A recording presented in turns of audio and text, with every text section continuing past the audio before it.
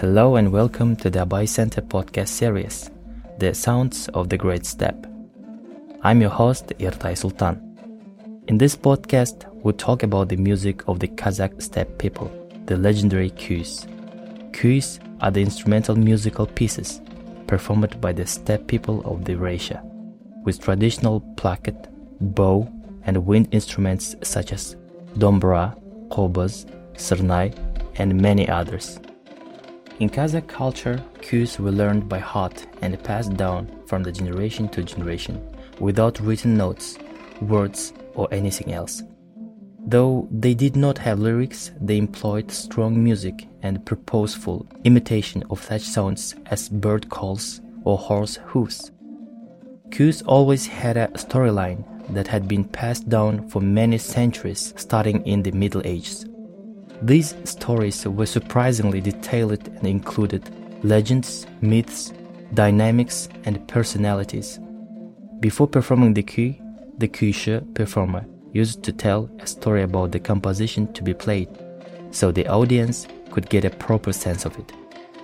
In this podcast, we talk about the stories of the kuys preserved for us by previous generations. We also play them, presenting the voice and the sound of the national spiritual heritage, the inner soul of the Kazakh people. We will talk about various instruments, traditions, regions, schools, periods, themes, variants, and versions. This podcast is based on the anthology Ancient Motives of the Great Steppe, published by the Awesif Institute of Literature and Art, based in Almaty, Kazakhstan.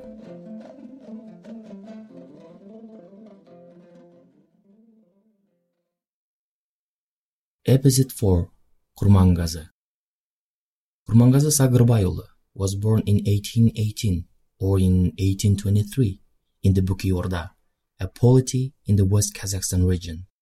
He was born into a poor family, and from early childhood he practiced playing the dombra. The boy's love of the music did not win his father's approval.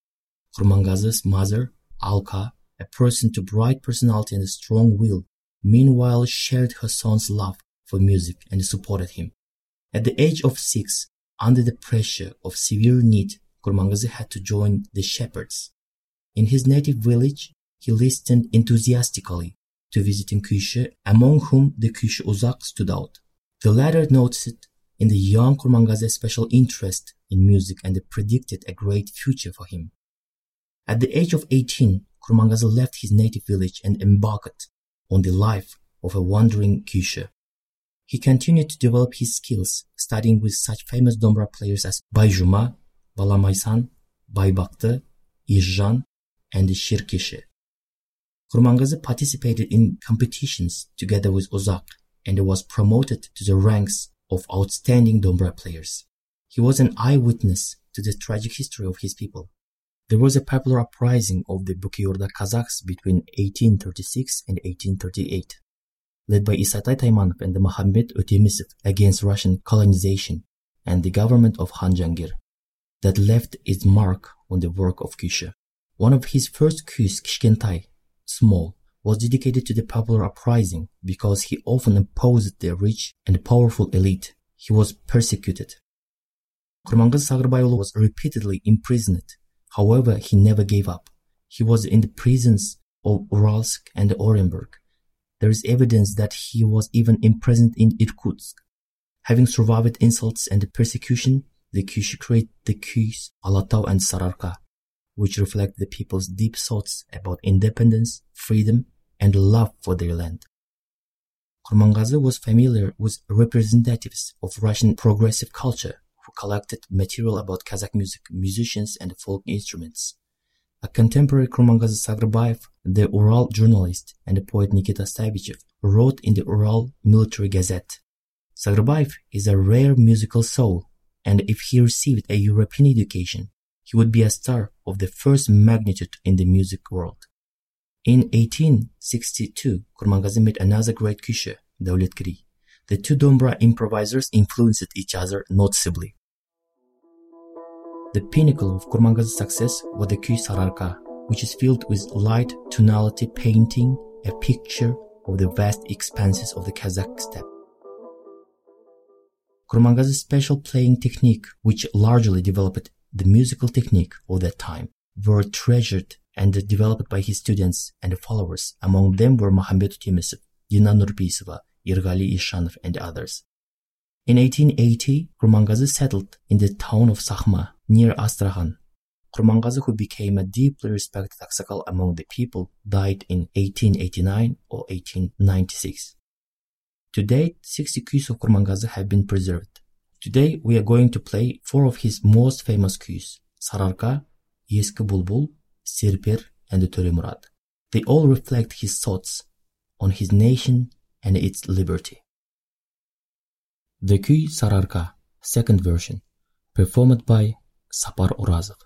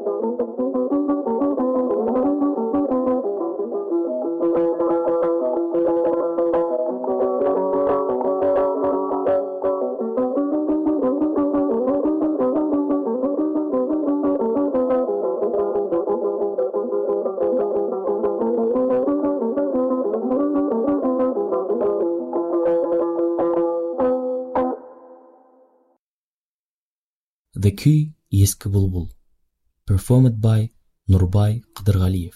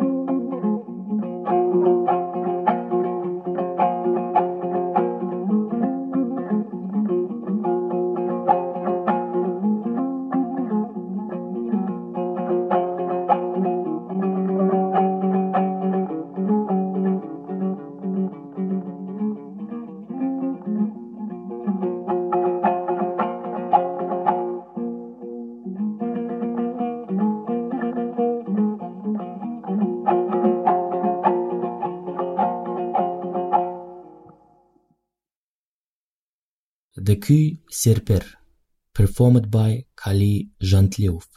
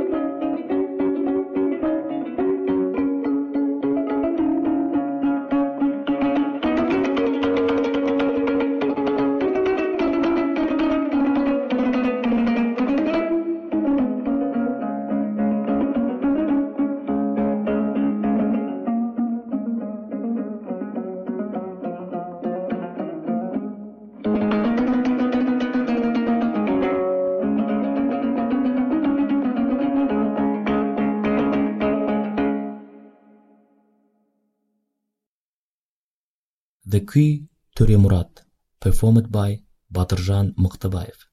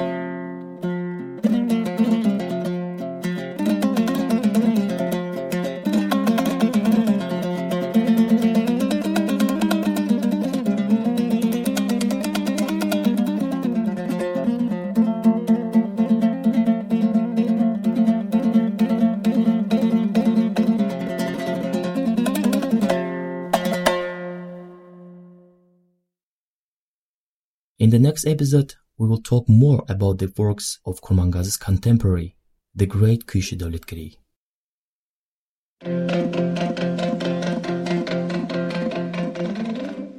That's all for this episode. We hope you enjoyed it. Please stay subscribed to us on your favorite podcast platforms as we share more beautiful sounds of the steppe.